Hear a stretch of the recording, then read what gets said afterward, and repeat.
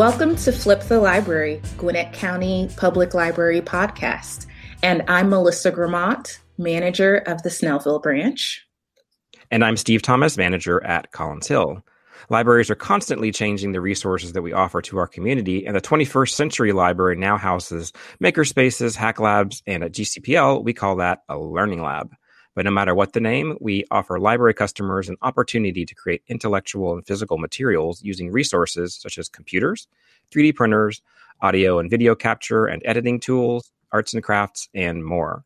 GCPL currently has 4 learning labs located at Centerville, Five Forks, Hamilton Mill, and Lilburn branches, and they're spaces where you can create, collaborate, and share digital content. Coming in the future, we have lots of other labs. Every new building will have it, and Peachtree Corners and Sewanee will also be converted, and I think every branch will eventually be converted, knock on wood. So today we're going to talk to some staff from the Learning Labs. Hi, everybody. My name is Kate Delaney. I am a Learning Lab specialist, and I am currently at the Centerville branch. And I'm Fernando Aragon, and I'm currently at the Five Forks branch. I'm Shandy Fry, and I'm currently the Learning Lab specialist at the Hamilton Mill branch. Thank you guys for introducing yourselves. Can you tell us how long you've worked at GCPL and what's your background? So I've worked for GCPL since April of 2017. My background before I came to work at the library was always in nonprofits, arts institutions. So like community arts centers, art museums, stuff like that. So I did a lot of programming that was arts-based and community-based.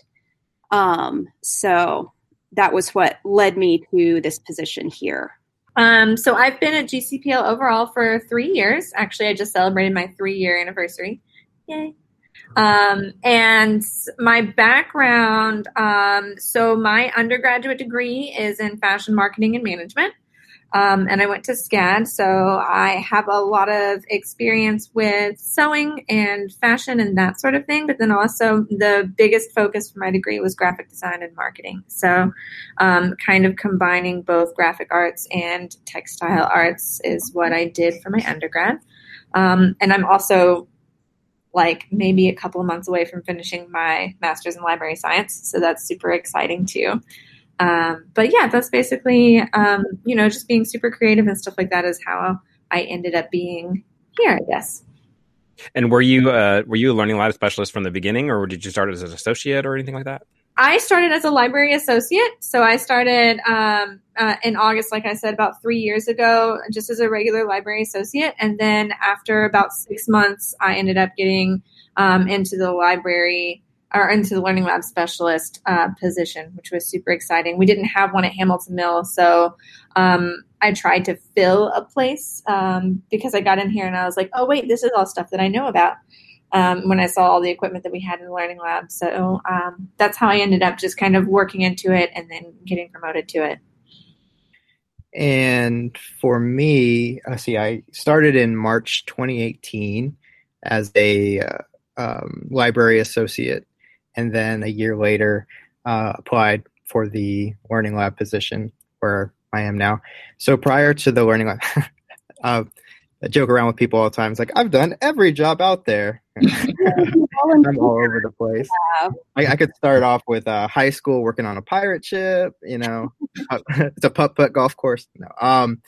But no, I've worked a lot of places. But prior to working at the library, for about 4 years, I was a process improvement consultant at a bank, and then I got into teaching and higher education.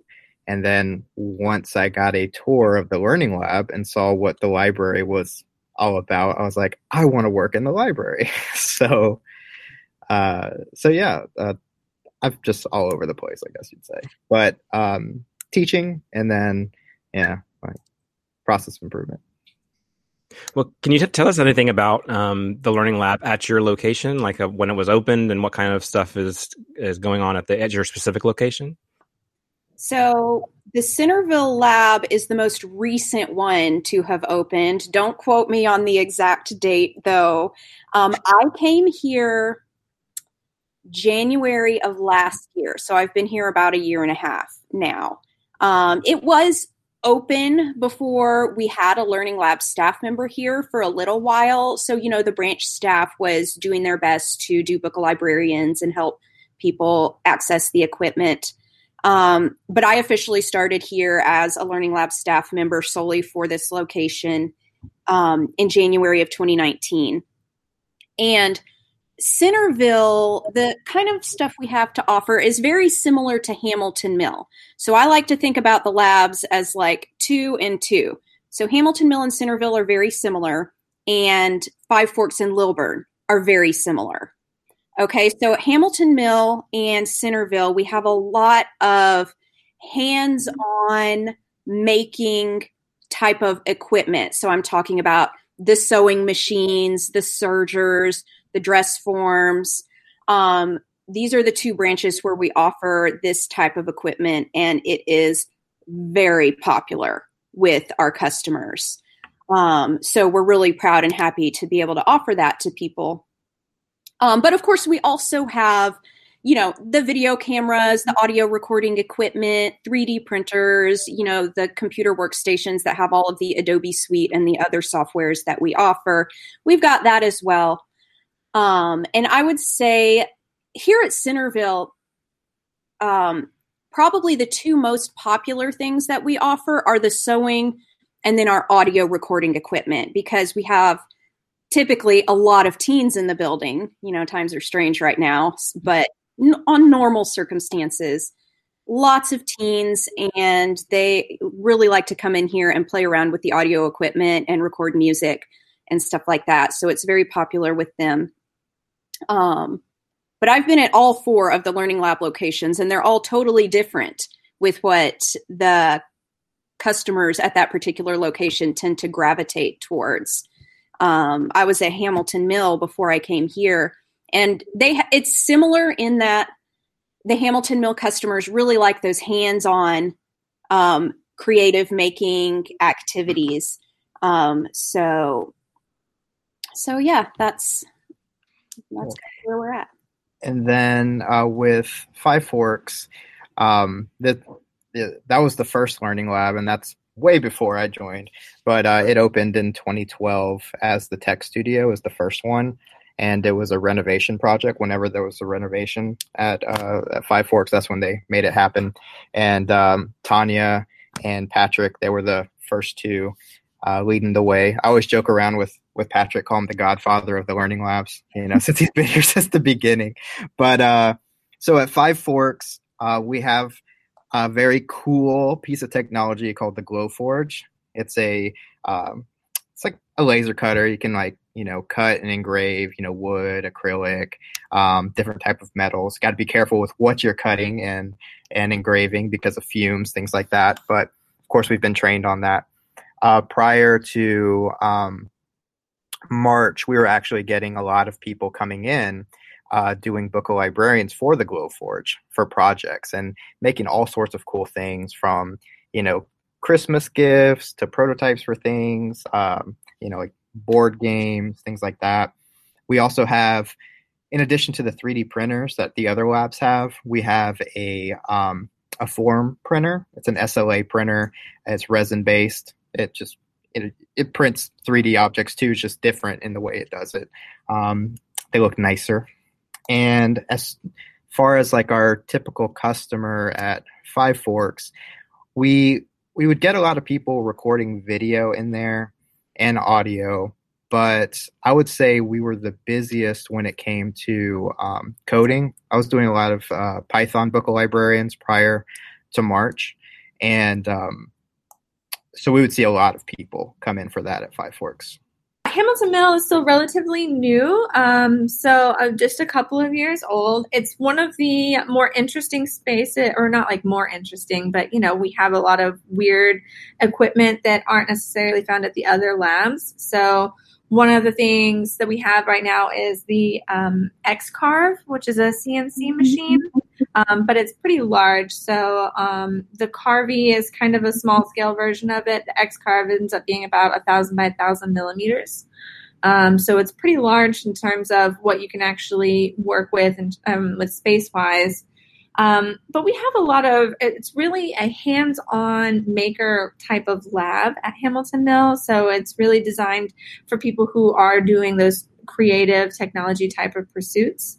And there's just tons of equipment for carving and woodworking and 3D printing and everything like that. And it's really fun to see the diversity of people who come in with different creative ideas that they really want to carry out and what they can do with it. Can you guys tell us what is a typical day like at the Learning Lab? Or if no day is typical, can you describe what you do on a regular basis in non-COVID times? Yeah, okay. Because right now nothing is typical. Pre-March. Pre-March. Gosh, it feels like a totally different era, doesn't it? 7 years ago, before March. It does. So busy. So busy with so many book librarians, just constant, at least 8 or 10 a week for each one of us, usually multiple per day, multiple hour sessions on top of, our programming and all of that. So for me, a typical day would look like, I get here in the morning, I sit down, go through my email and my calendar real quick, and then basically don't get a chance to look at it for the rest of the day because I'm in the lab helping customers do whatever it is they need to do, or managing programs, doing program planning, stuff like that. And one of the unique things about programming for the Learning Lab that a lot of people might not realize is it takes a lot of preparation. We're constantly getting new equipment, really cool technology. But, if you're going to be doing a public program on your new 3D scanner, you better know how to use it. So it's a lot of prep work in figuring out all of this cool new tech as we get it, staying on top of everything, keeping the older stuff updated. That can be a big issue with the 3D printers, especially, and the software that they run off of, keeping it updated on all the computers. It's so much fun. I love working in the Learning Labs because it's pretty self-directed. Tanya is in charge of us and she gives us our goals, but she really lets us do things that we're interested in. And that really has helped me thrive in the Learning Labs because I have so much freedom to do programs that I'm really interested in and to specialize in the skills that are really meaningful to me. So a lot of time is put into skill development, maintaining technology on top of all of the customer relationships. Five Forks and Lilburn are definitely more like digital arts, geared towards that type of thing. And then I feel like Hamilton Mill and Centerville are definitely more of the hands-on true maker space type of areas. Not to say that Five Forks and Lilburn don't have, some maker things, because we all have 3D printers and we all have the capability of doing most of this stuff. But the spaces at Hamilton Mill and Centerville really lend themselves for people who are coming in, doing sewing. So we do have the sewing machines. We do have a couple of different types of sewing machines as well. So we do have the regular sewing machines, sergers, and a cover stitch machine as well. So there's just different types of technologies and creative things that we have for people to come experiment with and see if it's something that they really love and want to turn into something.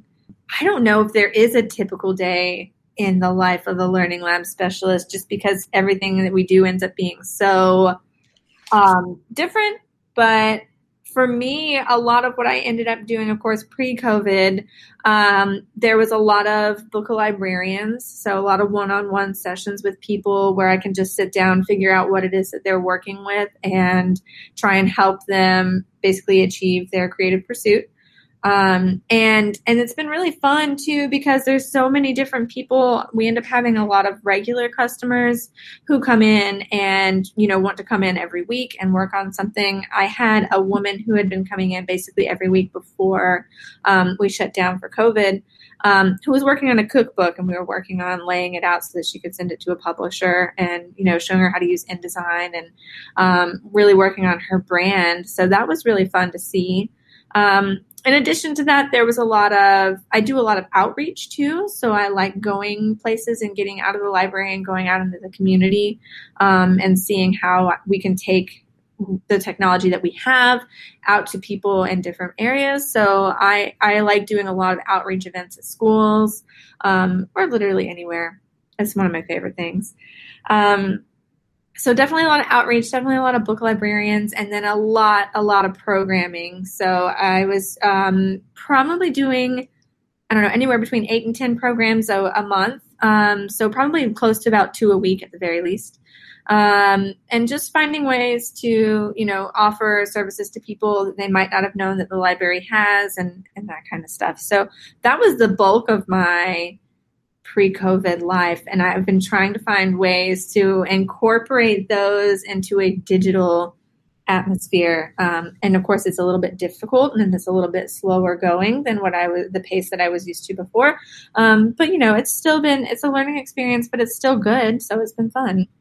Prior to COVID, typical day for me was I would get in and I would catch up on email.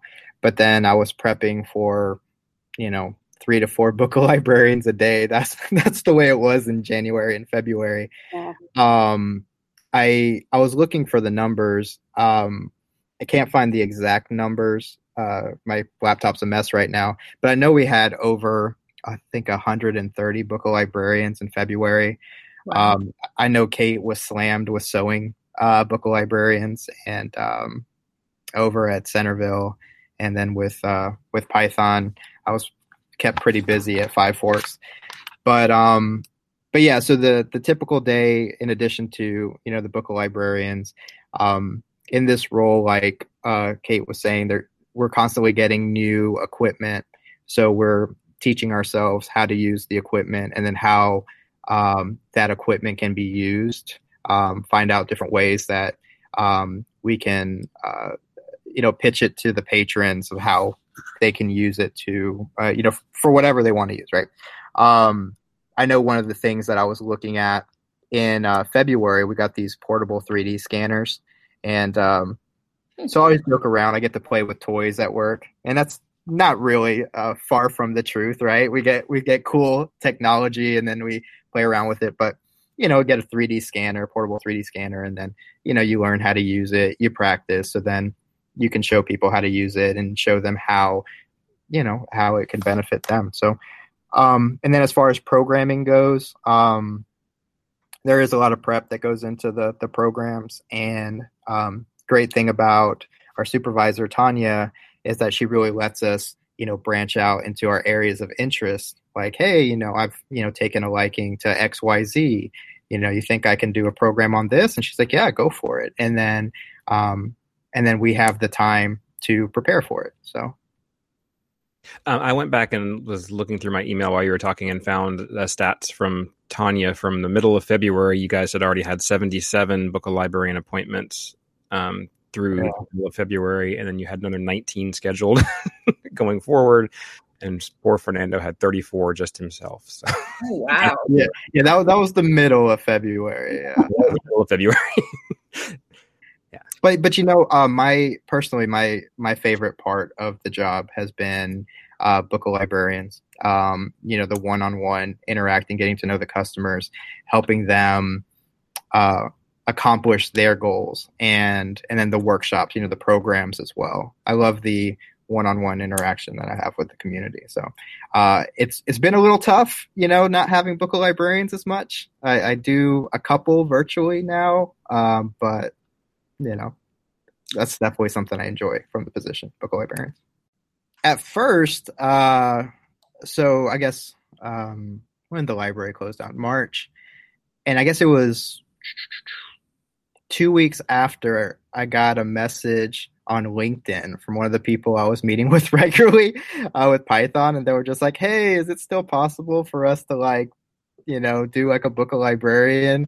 And I was just like, yeah, we can do that. So just set up a Google Hangout. So I did a few Google Hangouts, and that worked really well, just, one-on-one.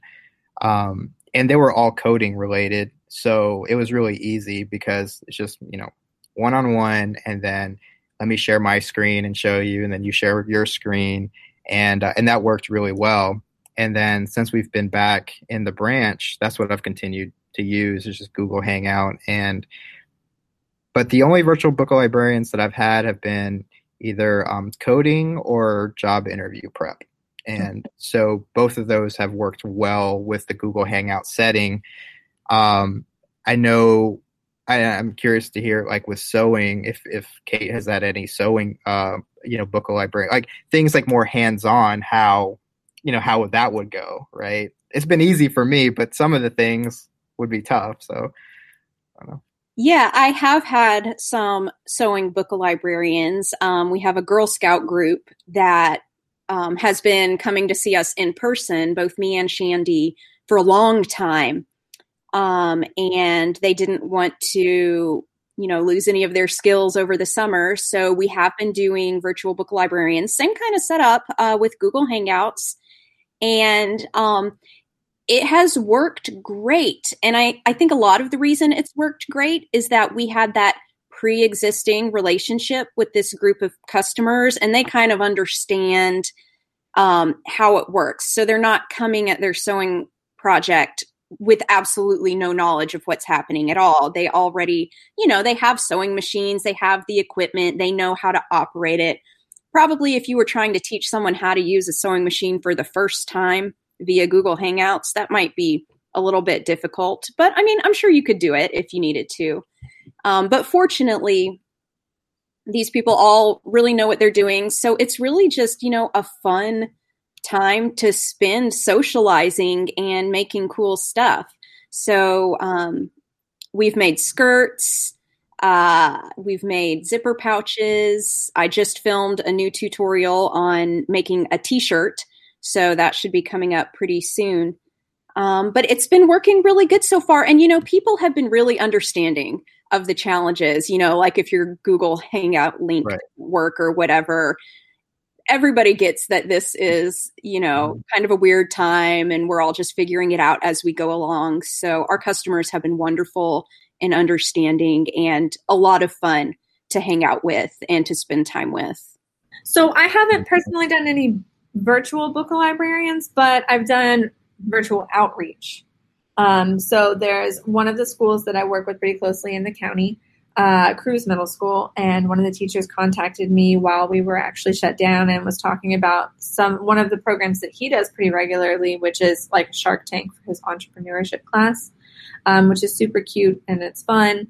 And the kids are always really excited about it. So I was able to help him virtually through, calls, like Zoom meetings and stuff like that, where I could actually talk with the kids and do their Shark Tank like I would have done in person, but just do it on a digital level. So it was a little bit different, but really not that bad because we still got to make that connection with the kids. So I did a lot of that as opposed to the virtual book librarians, because as I've been telling most people, what most of the customers here at Hamilton Mill want are the hands-on experience and the maker equipment. And it's really difficult. I mean, it's impossible to do that over a video because they can't actually even get into the lab right now. So that's been a little bit different in terms of book librarians, but for outreach, I've been able to still do a little bit of that and still help out in those ways. So it's been different, but it's been good. It's still, we're still finding ways to do what we did before. Can you guys talk about some of the virtual programs you've been offering, the like pre-recorded programs? Yeah, so for me, I've been doing some Tinkercad. I've done a couple on Easel, which is the browser-based software that we run our CNC machines off of, which I didn't really mention the CNC machines when we were talking about the equipment in the labs. But that's another thing that Centerville and Hamilton Mill have in common. We are the two locations that have CNC machines. And what that is a fancy computerized router, basically. It's got a drill bit, and you load a design file into it from a computer, and it drills out the image of your file. And Easel is the software that you use to create those designs. So I have a couple of videos up on YouTube about getting started with Easel, and also making a custom puzzle is the other one. So I've done that. I've done a couple of Tinkercad, and I have recently started branching into the pre-recorded sewing tutorials. So those end up being a little bit of a longer video. We'll see how it goes with people and if they're willing to sit for 30 or 40 minutes, to watch a lengthy tutorial on something like that. But so far it's been going really well.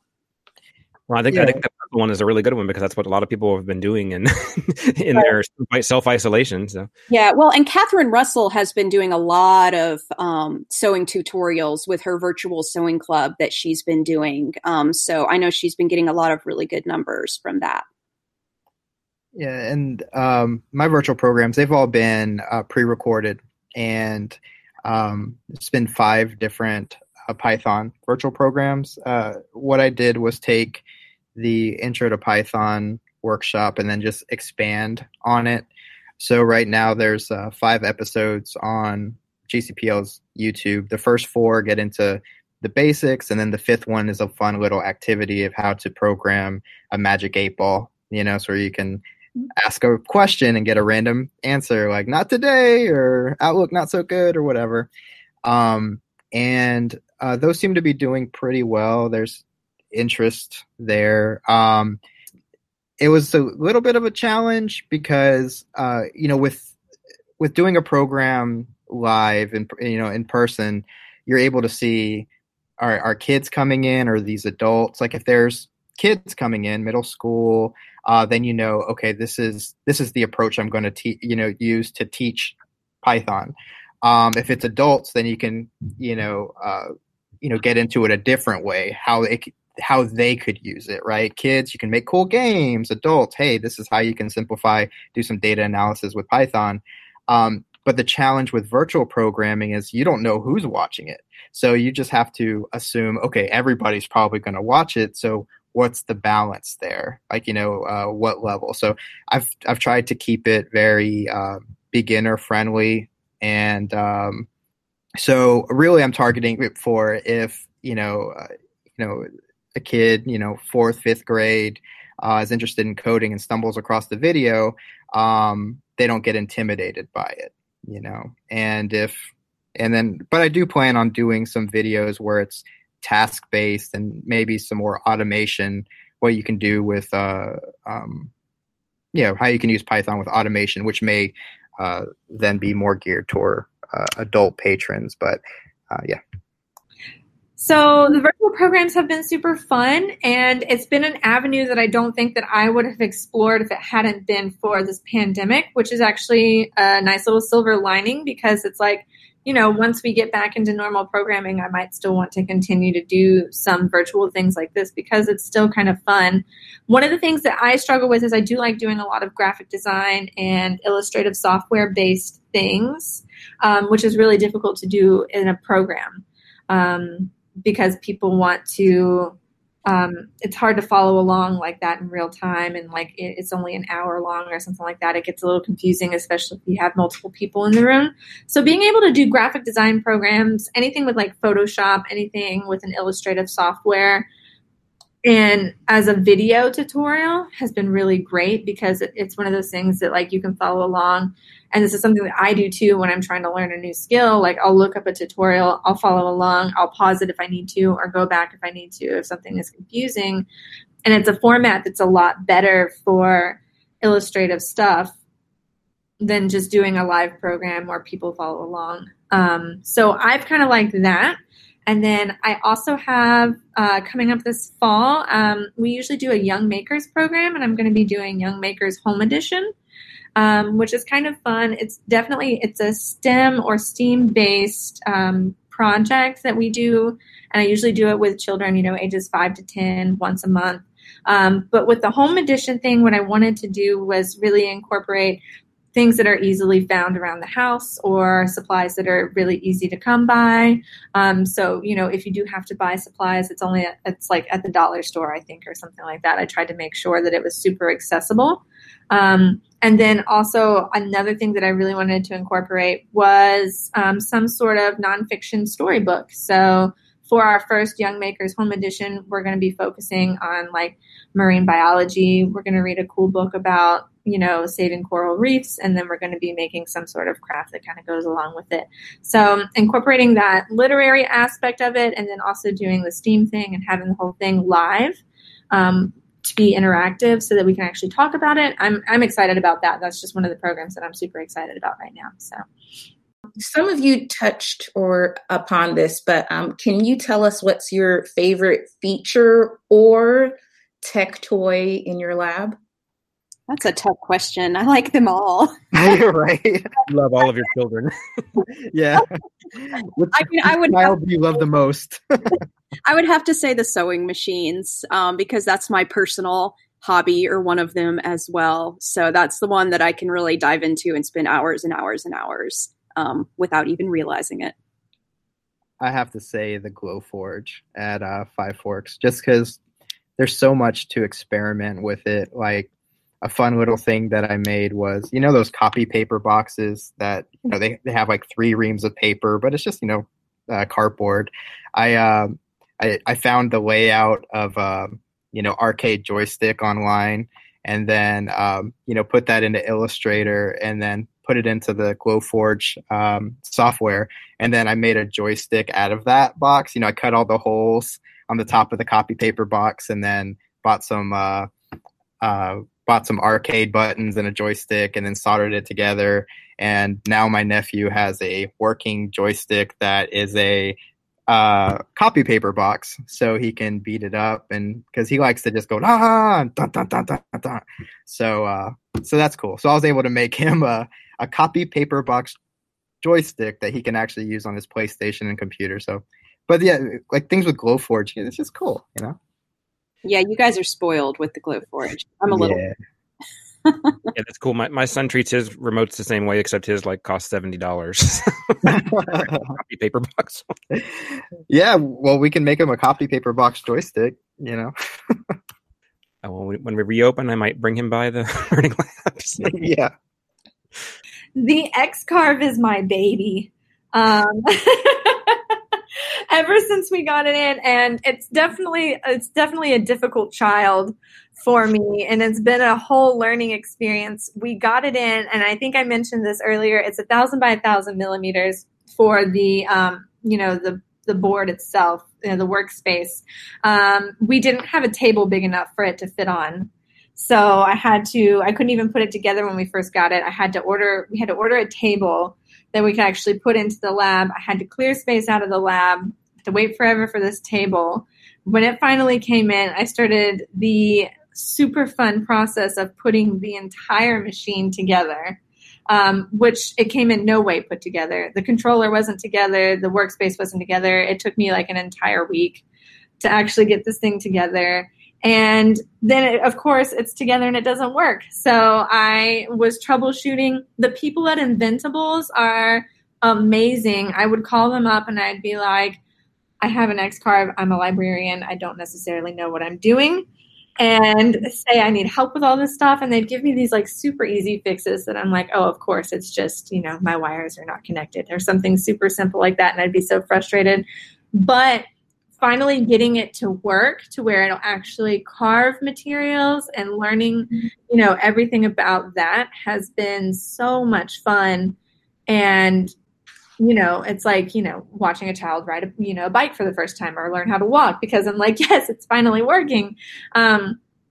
Definitely a super long process to get it to work, and showing people how to use it is super fun. And seeing what people can come up with. It's been fantastic. So that's my favorite little piece of machinery that we have for sure. So to wrap up,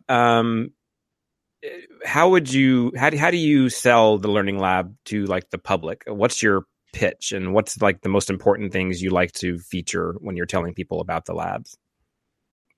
So my go-to always is first of all, the software that patrons have access to in the Learning Lab.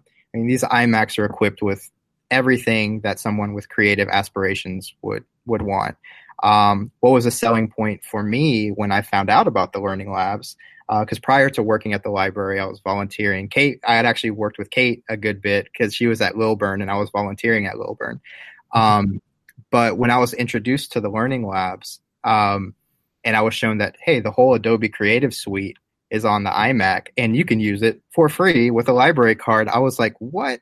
Because I had just spent like a year and a half of Adobe, and I live a mile away from the Lilburn branch, and I spent who knows how much money. Well, I guess my bank knows how much money I spent on Adobe, but but I didn't have to do that, right?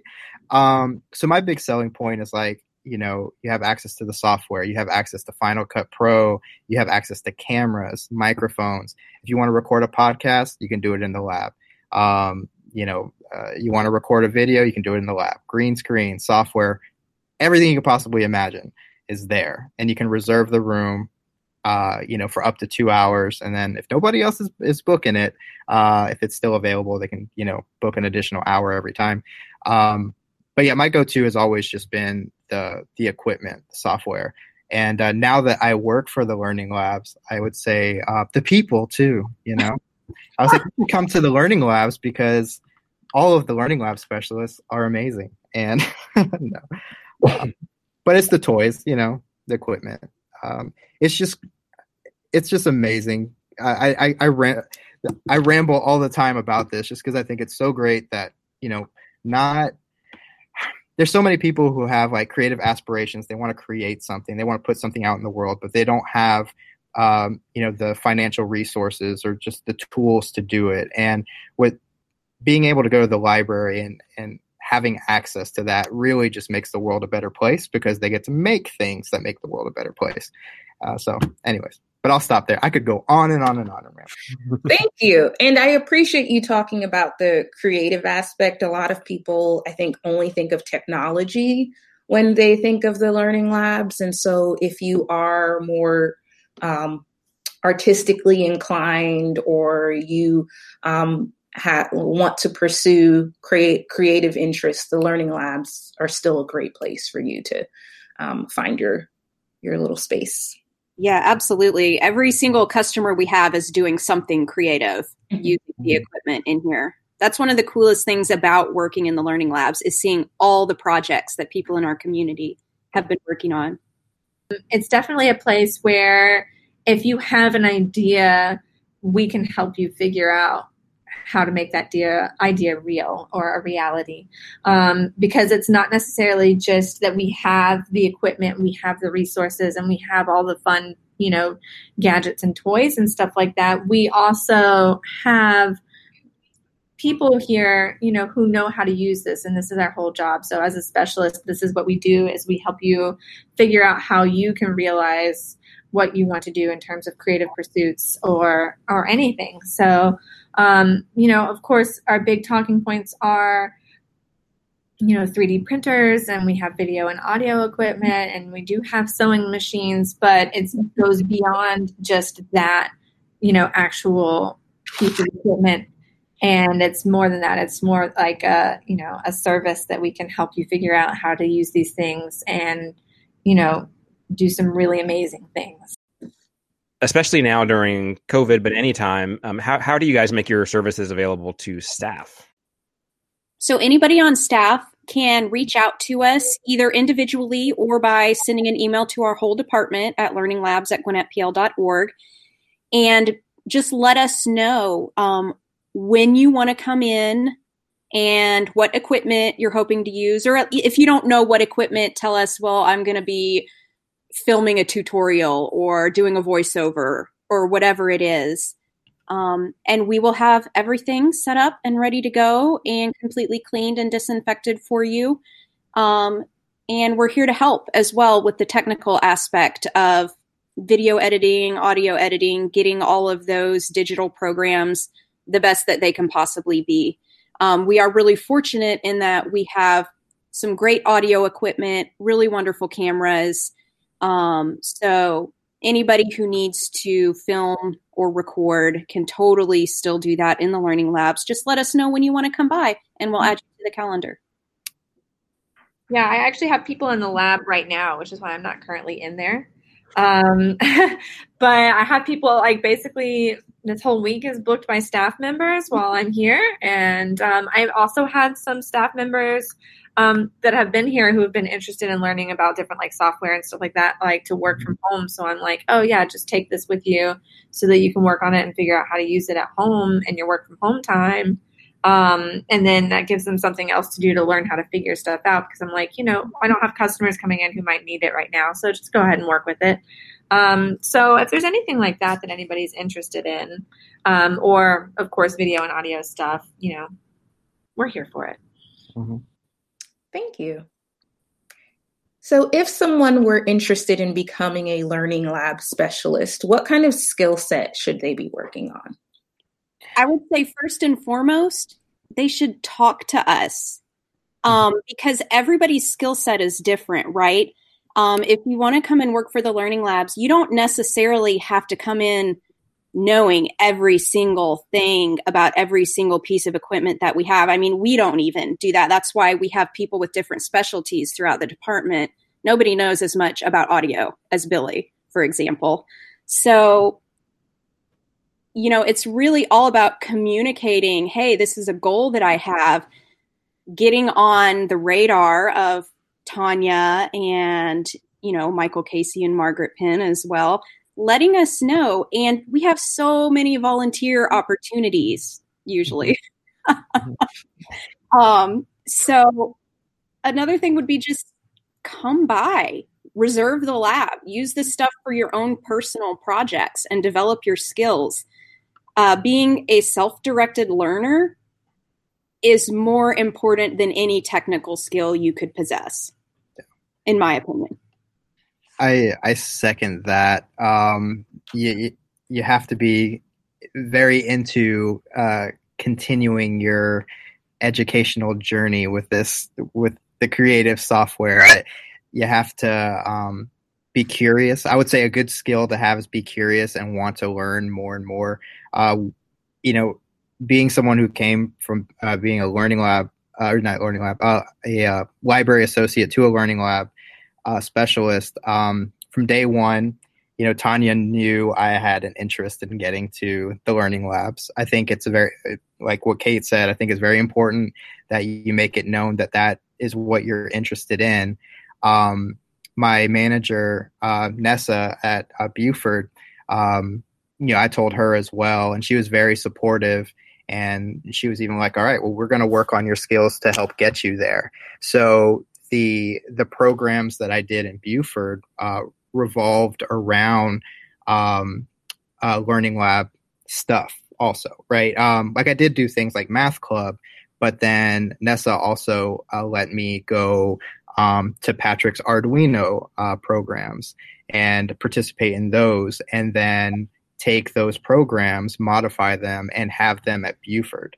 So, I was, constantly just preparing myself, building up the skills, working on audio, working on video, so that if an opportunity came up, that I would be positioned well to go for it. So, no, it's kind of a long-winded answer, but two big things. Yeah, just having that personality of just wanting to learn more and more and more, and making it known that the Learning Lab is where you want to be. I can also probably add a little bit. One of the things that I think people say to me the most is that they're afraid to do things. Like if they don't know how to use something, they're like, oh, I don't want to try and fix that because I think it might be broken, or I might break it. So not having that, like, not being like timid or anything like that, but just being willing to really just like dive head into it, and then write and figure it out and go from there. Whenever I'm like a 3D printer is broken or something like that, if I'm fixing it, people are like, what if you break it? I'm like, but it's already broken. So if I break it some more, then we're still in the same spot and we have to get it fixed eventually, and someone else will have to fix it. But I could at least try fixing it while I'm potentially breaking it more. I feel like a lot of people are struggle with that, but knowing that, it'll get fixed and things are fine, and you can, it's a learning process too, for sure. Just like going through it, figuring stuff out. And then like you guys have said, being willing to just learn and being very self-driven. All right. Well, thank you guys for coming on the show today.